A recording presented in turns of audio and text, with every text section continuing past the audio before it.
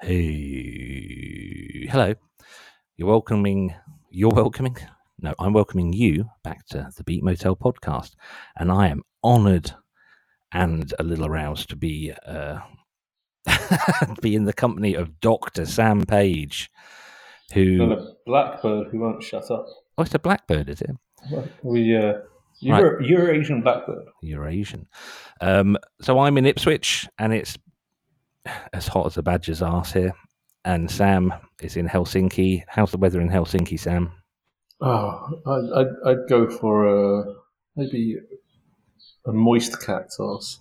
Moist cat. Cats don't get moist. It's kind of like a cat thing that cats don't get moist. They actively avoid it. There was a band in Ipswich called Even their tongue is dry, isn't it? There was a band in Ipswich called Hooray for Snakes, which is, for one thing, a great band name. But they had an EP called The Truth Behind Why Cats Don't Like Getting Wet. And it didn't contain any answers at all, which I think was a bit of a letdown. Right, so That's fair. we have a theme this week. The theme this week is bands who don't translate from stage to record. Explain the premise there, Sam? It's a bit of it was a really hard one to come up with actually for a playlist because so many bands do it well of being slightly different things live to record.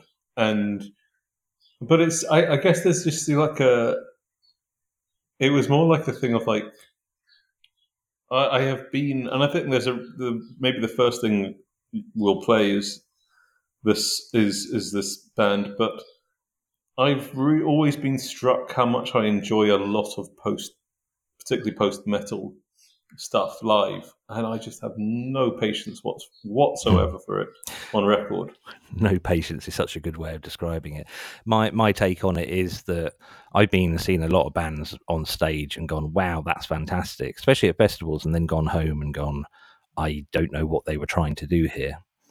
It's an interesting thing because it's also that question of like, how do you capture, because so many bands sort of talk about, they have this one stage presence. Was it the band Howling Rain, whose one of their albums was produced by Rick Rubin, and they had this phenomenal sort of live reputation. And Rick Rubin said, right, well, go off on tour, and we're going to record you after you've played basically the whole album live. And so only when you know it, and I'll get back to this with one of my choices, but only when you know it will we record it. Inside Out will we record it. And so we're going to basically try and capture the live performance rather than capture this something that I think a lot of the time the studio becomes quite a tame version of what live powerful band can be. Right, so before we get into this properly, let's do Riff of the Week. So here is your Riff of the Week. Would you like to introduce it? Because I don't know how to say the band name. Fanty Thanks? No, who knows? They're Canadian. Doesn't matter what their name is. And the song is called Solar Witch, which, here we go. Solar Witch.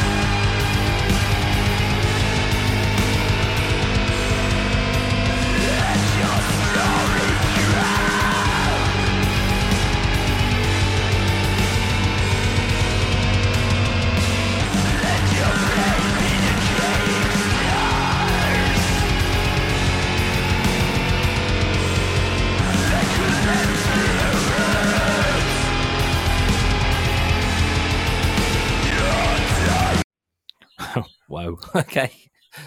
So why is that your choice? Tell us a bit more about. I've been waiting to hear someone do that with double kicks for so long. That sort of slowing down and sort of playing with the tempo of it. And it's so nice to hear this. For one, I just love the sound of that sort of pulsation of the double kick, but it's also so nice to actually, so much of the time, heavy metal drums these days can sound like just this machine, which this sort of sounds like a machine going wrong. Yeah, exactly. It's just sort of this rumble of bass drum. whereas this is sort of really playing with this. And there's a weird thing at the moment where I think the black metal scene has got this sort of abundance of really exciting experimentalism going on inside it. And this track, the whole album's great, but this track stands out head and above it because of sort of that just inventiveness this track has with rhythmic sort of devices. And it's so cool to put that into a song and that riff into a song, and it's so unique to my ears at the moment. And it's I just loved it. I just like one of those moments where your ears just go, "What the fuck? That's so good."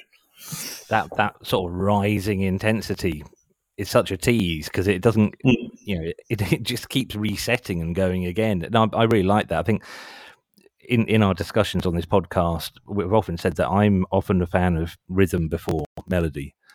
So anything like that. In fact, my riff of the week is quite an old song. I'm trying to think when it was, late 90s possibly. And it's a band that I have always liked because of their rhythms. I've not chosen a particularly good choice of it. I've chosen a song which is I just like a bit of shouting. And this has got some good shouting by I think the singer was Glaswegian. And when you spoke to him personally, it was proper thick accent. So the band is Prolapse, which when the internet first became a thing, I learned very quickly not to image search for. And the song is from an album called Ghosts of Dead Airplanes, which again, I love titles like that. And it's called The Government of Spain. And I think you probably could have guessed that when you listen to it, because here we go.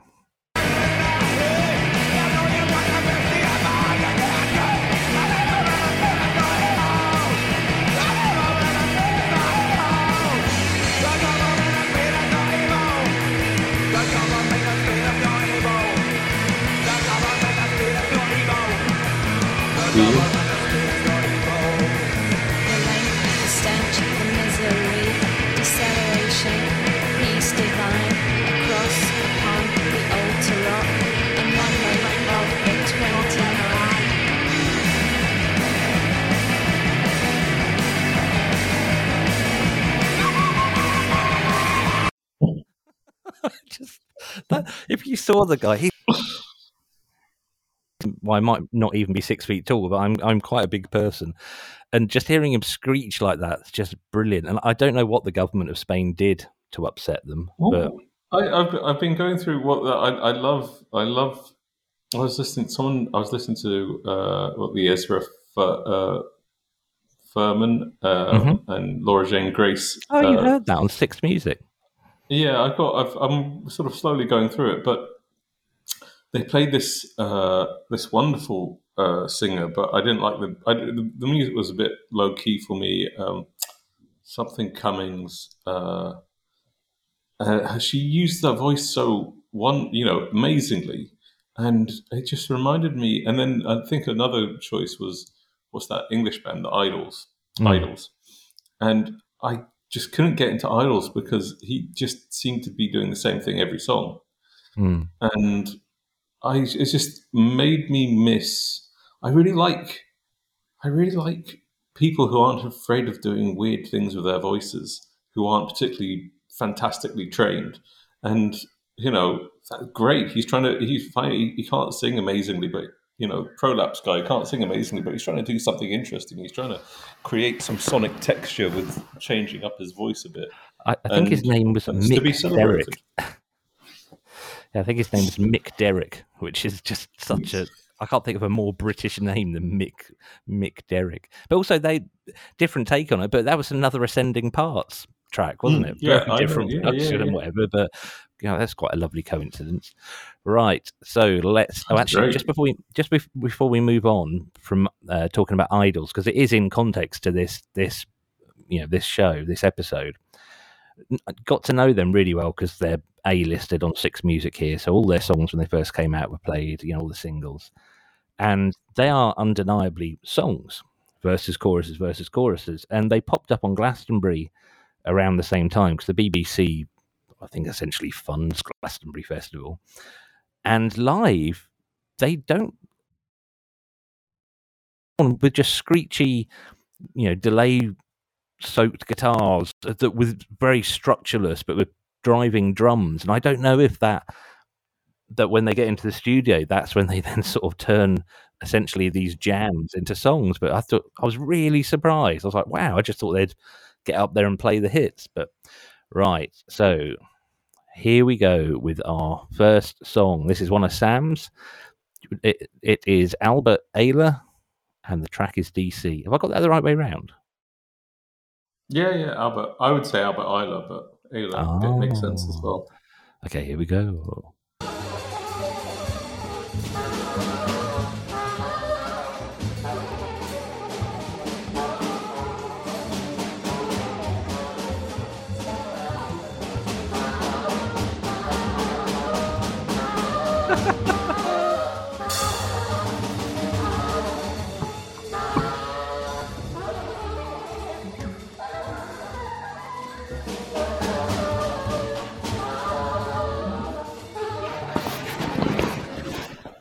We're back to the forbidden music again, Sam. So I just want to give a shout out actually to Brighton the Corners, the festival. They kindly told everybody about the reviews I did of the Brighton the Corners festival.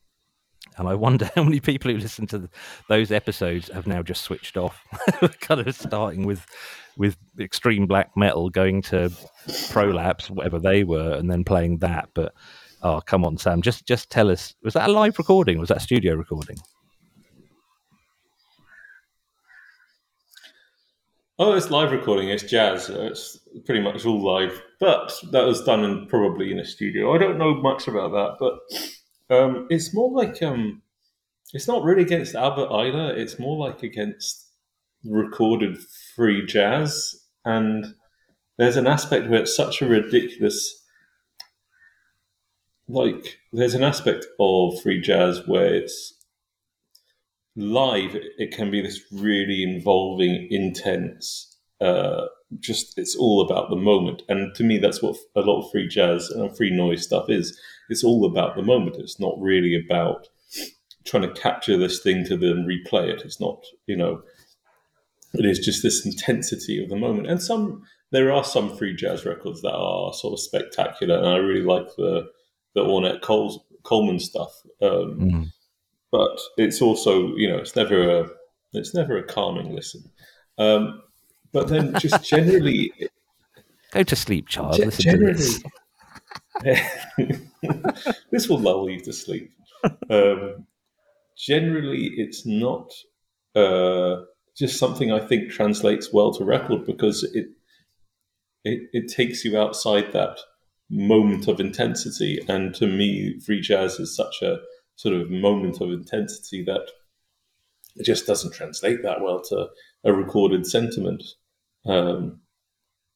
That's my sort of my bugbear with recorded free jazz stuff, because it's all. And there's a point where, with that, it is just people scrawling and hitting each other, which doesn't make sense out of a context. I wonder whether there'll be. Sorry. No, go for it. I wonder whether there might be a shift in the way the public views recordings versus live, because the industry model for 30 years, from 50s to 2000s, was get band in studio, record stuff, send them out on tour so that more people buy the recorded stuff, because the recorded stuff was where bands made money, and that was just the way the industry worked. But now with streaming, the revenues are so tiny, and I'm not just talking about my own revenues, they're so small that bands are quite openly saying, look, we make money from merch and playing live now. And I wonder if that will make them more conservative with their recordings, or try and get them closer to, the recordings can then become an advert for the live experience, whereas previously the live experience was an advert for the recordings. Well, for me, for my money, in the last few months, I've sort of discovered I've never really understood the point of live albums to an extent, and then it's contractual fulfillment, I think, usually. Yeah, there was a sort of rediscovered Sam Cooke, who's the original soul singer, the guy who sort of invented soul in some ways, or defined a lot of its shape. And they sort of put out an album after his death. They can't remember when they put this album out, but he's got his recorded studio material is hit and miss. This live album is just fucking phenomenal. What's it called? Sam Cooke live album, and it's him in a small club, just sort of. He sounds like he's barely breaking a sweat, but he also sounds like the hottest thing going. Live albums. Sam Cooke live at the Harlem Square Club, 1963, released 1985. So it was a really discovered thing. Wow. Yeah, and then I also got an Otis Redding live album, and that was sort of again he did two live two live albums that are known. At least I know about two live albums. Sam Cooke live album. He's got quite a few. I've got In Person at the Whiskey Go-Go. So he did a live album with. It was an interesting sort of aspect that soul singers would do these live albums with really like the best live band going. So maybe Otis Redding would go on tour with his own band and then do a live album with Aretha Franklin's band because they were just considered better musicians, tighter and so on and so forth. That's got but there's something, but there's something about these bands that are touring together and they're playing together every night that they just click and they sync so much. And that's happened with the Sam Cooke one. That happened with the Otis Redding live at the Whiskey Go-Go. They're just so in sync with one another. And on this In Person at the Whiskey Go-Go, he does a cover of Papa's Got a Brand New Bag, which, for my money, blows anything James Brown's version out of the water completely, even if Brown wrote it. And I always think that, of course, maybe, and that goes back to this idea, like the records with the advert for the live album. But these days, when you can't sort of go back to see these bands, they're now sort of this lauded thing. When I was working at this record shop here in Helsinki, in came this David Bowie live album that was recorded on the same tour as his big live album. What's it called? I don't know. Excuse the screeching. Pterodactyl. But what's it? David Bowie live album. He did one with Adrian Belew as lead guitarist. Stage, that's it. Double album, Stage.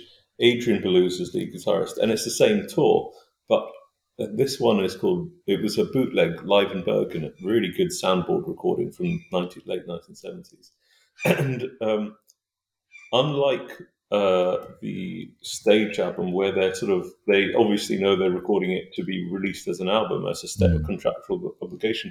In this live at Bergen, which is just this bootleg, Adrian Belew goes off, and he's one of the most individual guitarists.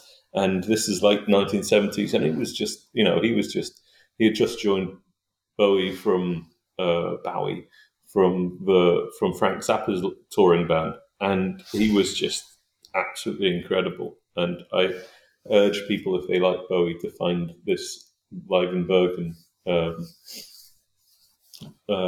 album bootleg. It's got to be out there somewhere, but it's just he's so good on it. God, bootlegs is almost a whole topic by itself, isn't it? Yes. Right, so we're going to move on now. Slightly different genre, slightly different type of thing. You're talking about the very best and the most talented. I'm going to play you a band which I put on a few times here in Ipswich. I think they're from Brighton. They're called the Phil Collins 3. Have you heard of them? Oh, yeah. So live, they were just wild, really exciting. So I'm going to play it's the only recording I could find, and I think it is the only recording they ever released, and it was on a compilation. It wasn't even this is all bands release stuff now as soon as they start, but people didn't used to record for a few years after forming a band. So here is, I'm not going to give you the title because it's going to give away the song.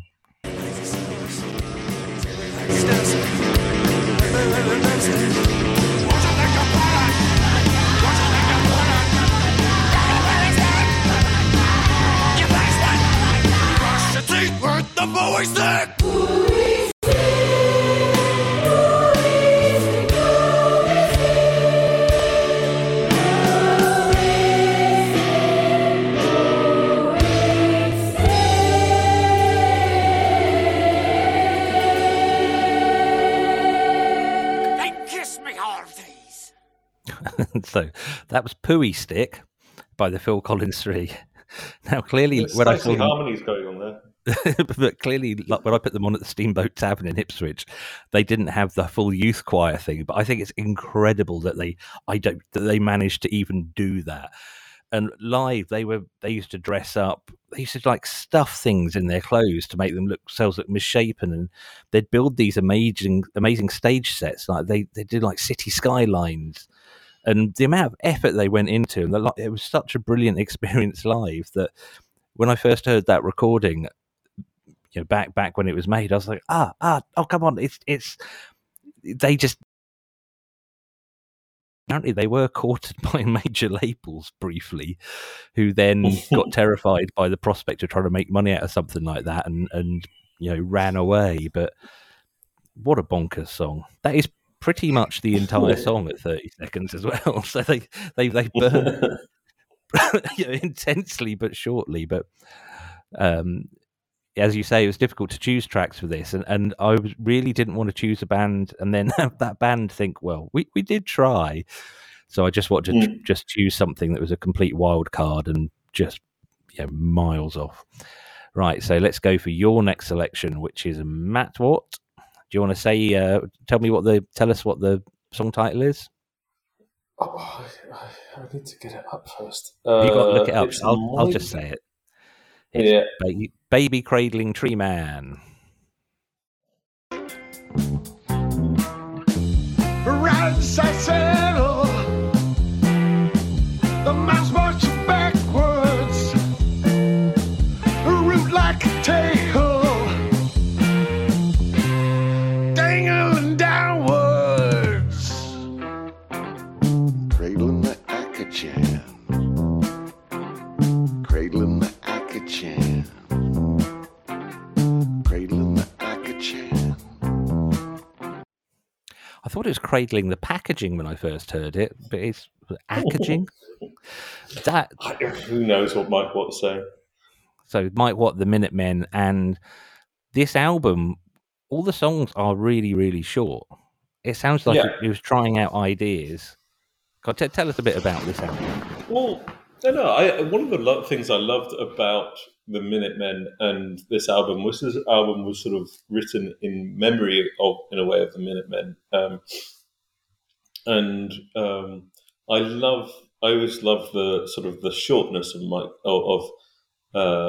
the Minutemen, because it is like being confronted by just these really sort of amazing ideas, and it's not like a grindcore album where you're just confronted and assaulted by things going on 100 miles an hour. These are sort of melodic ideas that they have all sorts of shapes to them, and it's a very really entertaining listen.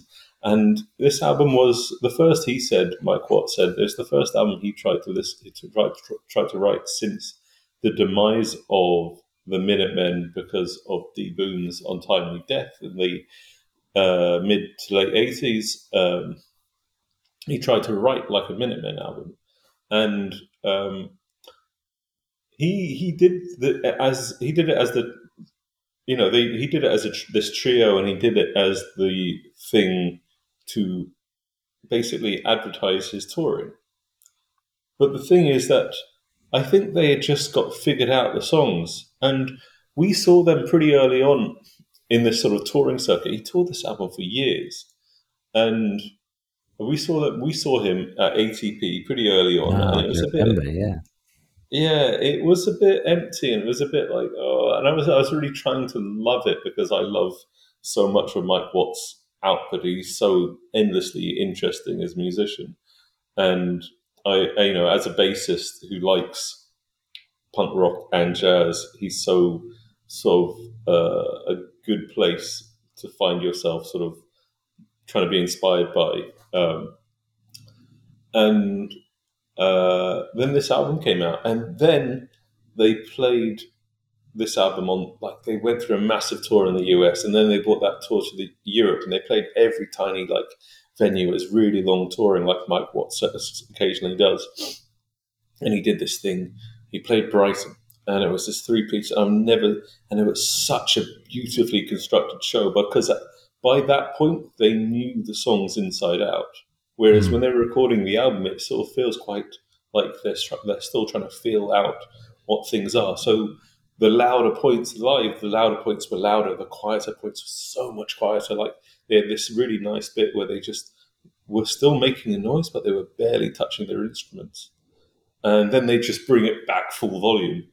And it was so sort of like dramatic and everything I wanted that album to be live. And it's just, it's such a shame to me that they never produced a live version of that record because the studio version feels so quiet and so tame, so sort of so it's nice. Safe. It's compared to nice yeah. and safe, isn't it? That always surprised me. I mean, okay, so let's move on to the next track. Now, the next track, we struggled earlier with saying Thantistifax for your riff of the week. This is a bit of an obvious choice for me for a band that live I really enjoy, but on record I don't really bother with, and it's Sunno. And the song is, I'm going to try and say this, the song is Big Church, and then in brackets it says Megasentsel telsi essen selges ds essekend esseke tekethekert. And that's, I'm not reading the accents above the E's correctly or anything, but, well, man, let's just...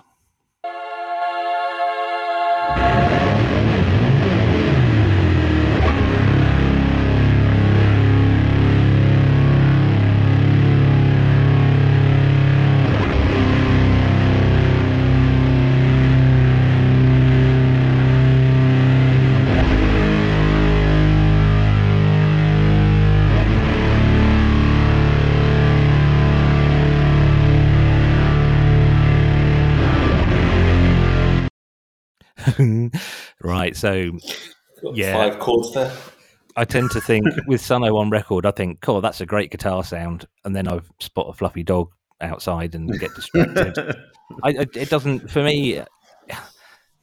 Production is amazing, and the first time I saw Sunno was with you at ATP in Butlins in Minehead, and absolutely astonished by just the volume, and it's a whole body experience. And I apologise if I told this story on the podcast before, but I was thick with cold and it cleared my sinuses out.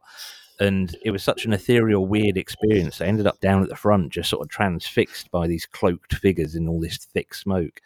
And at the end, they took their hoods off and bowed and all that stuff. And that's when I noticed that one of them I'd met before. He'd been queuing up with us for the flumes at the swimming pool at Butlins in Minehead that morning for a good couple of hours. And I can remember him because he was the only person queuing up to go down the flumes wearing tighty whities that had gone see-through. He didn't have any swimming equipment, any swimming trunks or anything.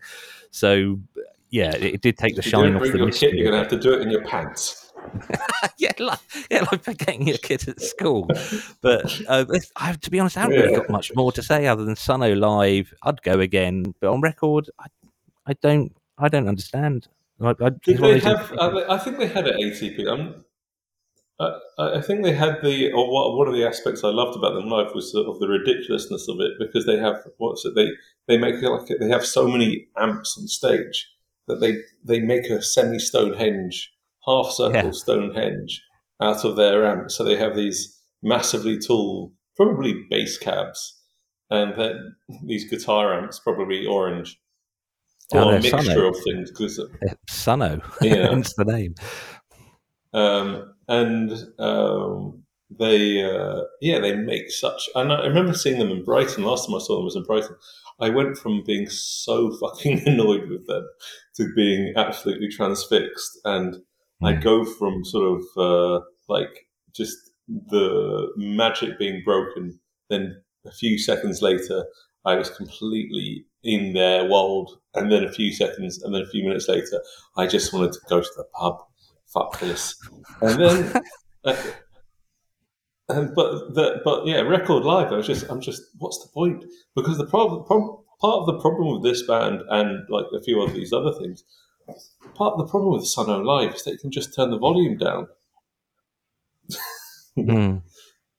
You know, when you're home, you're like, yeah, okay, I'm just going to listen to it. It's just going to be white noise in the background. A chord every 5 minutes. It's on the forbidden music list in my house, very much so. Right, let's move on. I am going one of your choices, and this is a band you and I have seen together, and I first saw. I'm going to tell you later. Here you go. Hello? Is anything happening?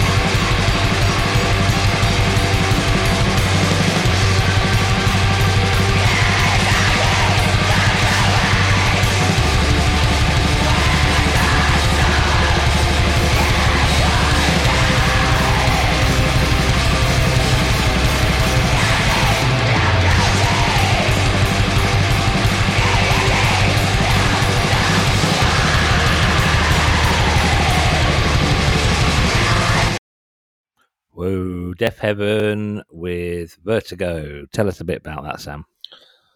I think it's sort of like I think I said earlier that there's parts of post rock and post metal that I just do not get on record whatsoever. And I remember going to see Deaf Heaven at what was it? It's the UCU, University College Union in London with you. Yeah, that's where you and I went together, yeah. Yeah, and sort of going, whoa, this band's got, like, there's so much sort of, they're so good live. And, you know, that sounds great on record. I can't deny that, you know, they're recorded very well. I just do not have the patience for sort of 6-7 minute tracks, which is where I get, you know, it's like there's an aspect of, because I and maybe this is sort of partly to do with my bad listening habits of trying to do stuff whilst I'm listening to stuff, but I just don't have the patience for it, because I'm not good with delayed gratification. I want my shit now, and frankly, the Minutemen and punk rock and most like death metal stuff gives me what I want immediately. There's no hiding around it. Whereas, there's this sort of like, we're going to strum a few chords for 5 minutes, and then we're going to go into a blast beat. And I just, and live, I found it very profound and very moving. But see, I'm the total opposite. I think I love that. I wouldn't want all the songs to be like it. They're the new album by Gay Rear. I absolutely love, and the first track has that noodling around kind of come on, get on with it thing, but it builds up the tension so nicely that when the song does kick in, it's so powerful. After that, you can just skip through the songs. Every single one of them starts, on full tilt, and that's great. But I think a little bit of kind of light and dark is I'm a big fan of that album. When I first heard Deaf Heaven, I first saw them at Heaven, actually, in London. I think I listened to it at the gym, because for the gym, it was so perfect. It didn't require enough of my attention to really get the nuances of it, but it had enough drive and went on long enough that if I was doing 10 minutes on the tracks were long enough that I was doing 10 minutes on a treadmill or something, I had something that just sort of neatly fitted the whole length of it. Right. Yeah, I mean, I get that. I understand that, and I think, we should come back to exercise and heavy music. Exercise and heavy music. There's a good topic for a podcast. Right, I'm going to go for I'm going to go for my last choice, and then after that, we're going to go for your last choice. So here is my last choice. I can't see the full title of the track. Right, here we go. I've got.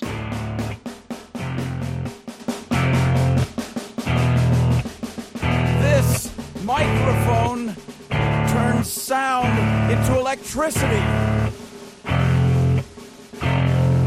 Can you hear me now? Out on Route 128, you're dark and lonely.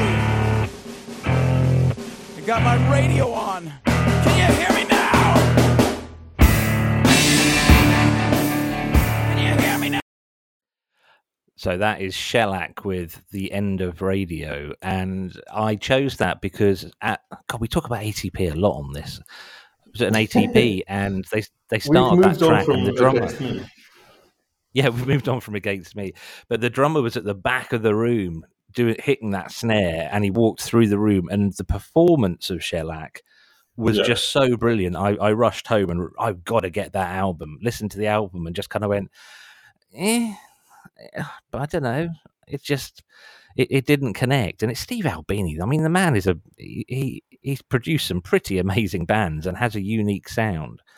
But I'm going to alienate some of my band members by saying on record, Shellac don't thrill me, but live. You want to play my last track, and that way I'm going to play your last track, Sam, because then we'll have a proper discussion. Yeah. Come on, play your fucker.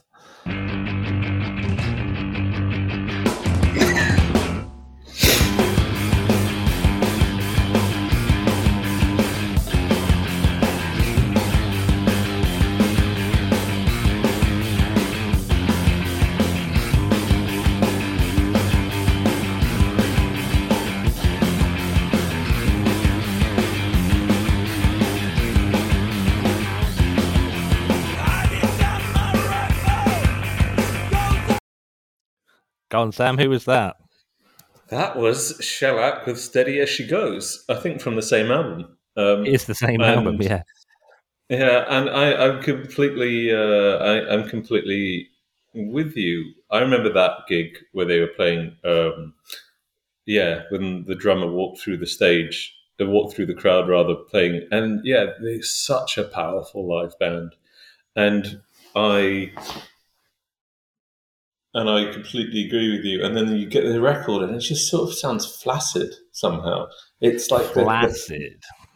The power of them live just is not there recorded. And I think it's partly to do with Steve Albini's current philosophy on recording. I was listening to an interview with him that's doing the round. I think it's on YouTube, and he said when he recorded the Pixies, and maybe when he recorded Nirvana, he was sort of, I'm not so sure about the Nirvana thing, but when he was recording the Pixies, he was much more, he was trying to figure out still his role as a producer, engineer sort of person. And he hadn't settled on this idea that he was just there to set up the situation and record the person. He was there. He was still sort of going, oh wait, maybe you guys could try this. Maybe you guys, sort of this much more traditional producer role. And apparently, he felt uncomfortable with his sort of spotlight when the Pixies were asked some questions about production sounds. Apparently, he just felt quite uncomfortable with the Pixies going, "Oh, that's Steve's idea, so you should ask him." And there's this sort of aspect of this idea he has of like sonic honesty as a recording, and I think sonic honesty. Yeah, and I think he seems quite a belligerent fellow, and for my money, he is not unless you're an amazingly powerful band, and maybe that's why Nirvana's Neutro is so good.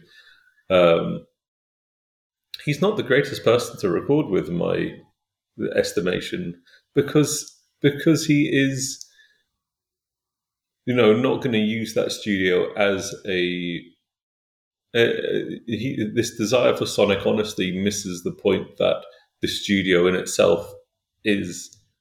Maybe I haven't read enough of his stuff, but it's manipulating everything anyway. Yeah, studio's an extra instrument, isn't it? Yeah, and in my opinion, and this is a thing that I think, and that's why sort of shellac they just sound a bit mono. They sound weirdly. They're not compressed, but they just don't sound exciting live. I mean, they don't sound exciting recorded, in my opinion. Yeah, I'm going to listen to it again, actually, I've got to say, because just then when we were listening to that 30-second clip, and any new listeners, we can't play more than 30 seconds, otherwise we get our bollocks conquered by PRS. That's not the right phrase, is it? But I quite enjoyed that. And I think it might be because as we record this, Sam, you're in Helsinki, I'm in Ipswich, and the sound is a bit ropey today for us. I mean, it should be fine on the podcast, but it gave it a bit of grit that I think the actual recording is missing. I was like, oh, okay, no, I quite enjoyed that. I know. For me, what it put me, I did enjoy that, and I was just like, but it reminded me so strongly of seeing them live, rather than having any sort of like, if Shellac were playing, next week, I'd go and see them again on the basis of listening to those records and reminding me how good they are live. Would I buy the next Shellac record that comes out? No, I can't be fucked. Well, this is the interesting thing. The point of this episode isn't these bands are great live and shit on record. It's not that at all. It's just the connection to us in a very subjective way is very different. And some bands, like I mentioned Idols earlier, live, I think they are actually a different band. They sound different. It's completely different translation of whatever it is they are trying to do. Right, Sam, I need to wind it up there. So I'm going to throw a new segment at you that I have not told you about at all. And I was thinking we can try this at the end of each episode. And I'm going to ask you to do, for 60 seconds, something I'm calling Sam's So What segment.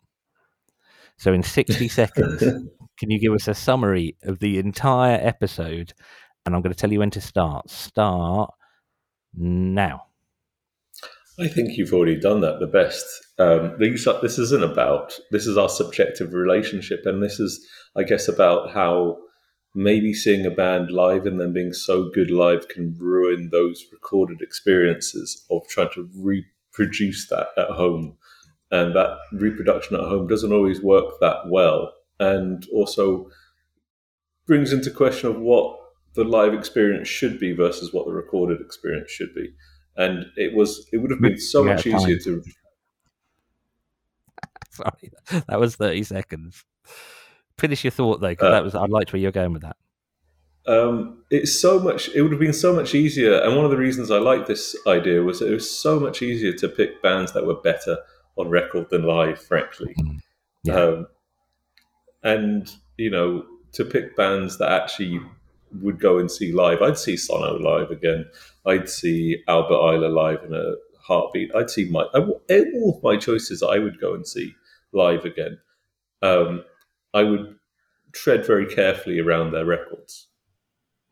It's interesting that when we were picking the tracks here, I thought out of any of the topics we've done, this would be the one that if I was in one of these bands, I'd probably be the most pissed off or frustrated about. Because so much work goes into the studio, so much to have a couple of kind of blokes go, well, I don't. That would be the one that I was, oh shit, I don't want some of these bands to find about this and come and duff me up. But it is, as you say, it is subjective, and also like this is the point of criticism. Who said? Who was this arsehole writing about music? I thought you were going to use that. Every like opinions, everyone's got an arsehole. Just don't get it out in public. Writing about music is like dancing about architecture. Yes. And who was it? It's given. It was made popular. It's commonly attributed to Laurie Anderson and Elvis Costello, but actually Costello himself credited to a comedian called Martin Mull. And a variation, this is from Wikipedia, says talking about music is like singing about economics. And Love it. the thing is that I sort of, that's comedy and that's explain the joke, but it will ruin it. But the thing is that criticism isn't there to sort of say this is shit. It's there to sort of go, everybody critiques their own stuff. And so I just think it's quite fun. And, none of these bands, I give my left nut to do what some of these bands do, particularly I would say live. Particularly live. I think that is a good summary. Let's call it quits there. Anything more you want to add before I press the big stop button? I think you've added quite a lot. Shall we just... I'm going to say goodbye. Do you want to say goodbye? Or sing us a little song or something? He doesn't look I can't think of any songs about economics at the moment. There is one, but I can't remember it either. Let's just say goodbye. Bye. Hello.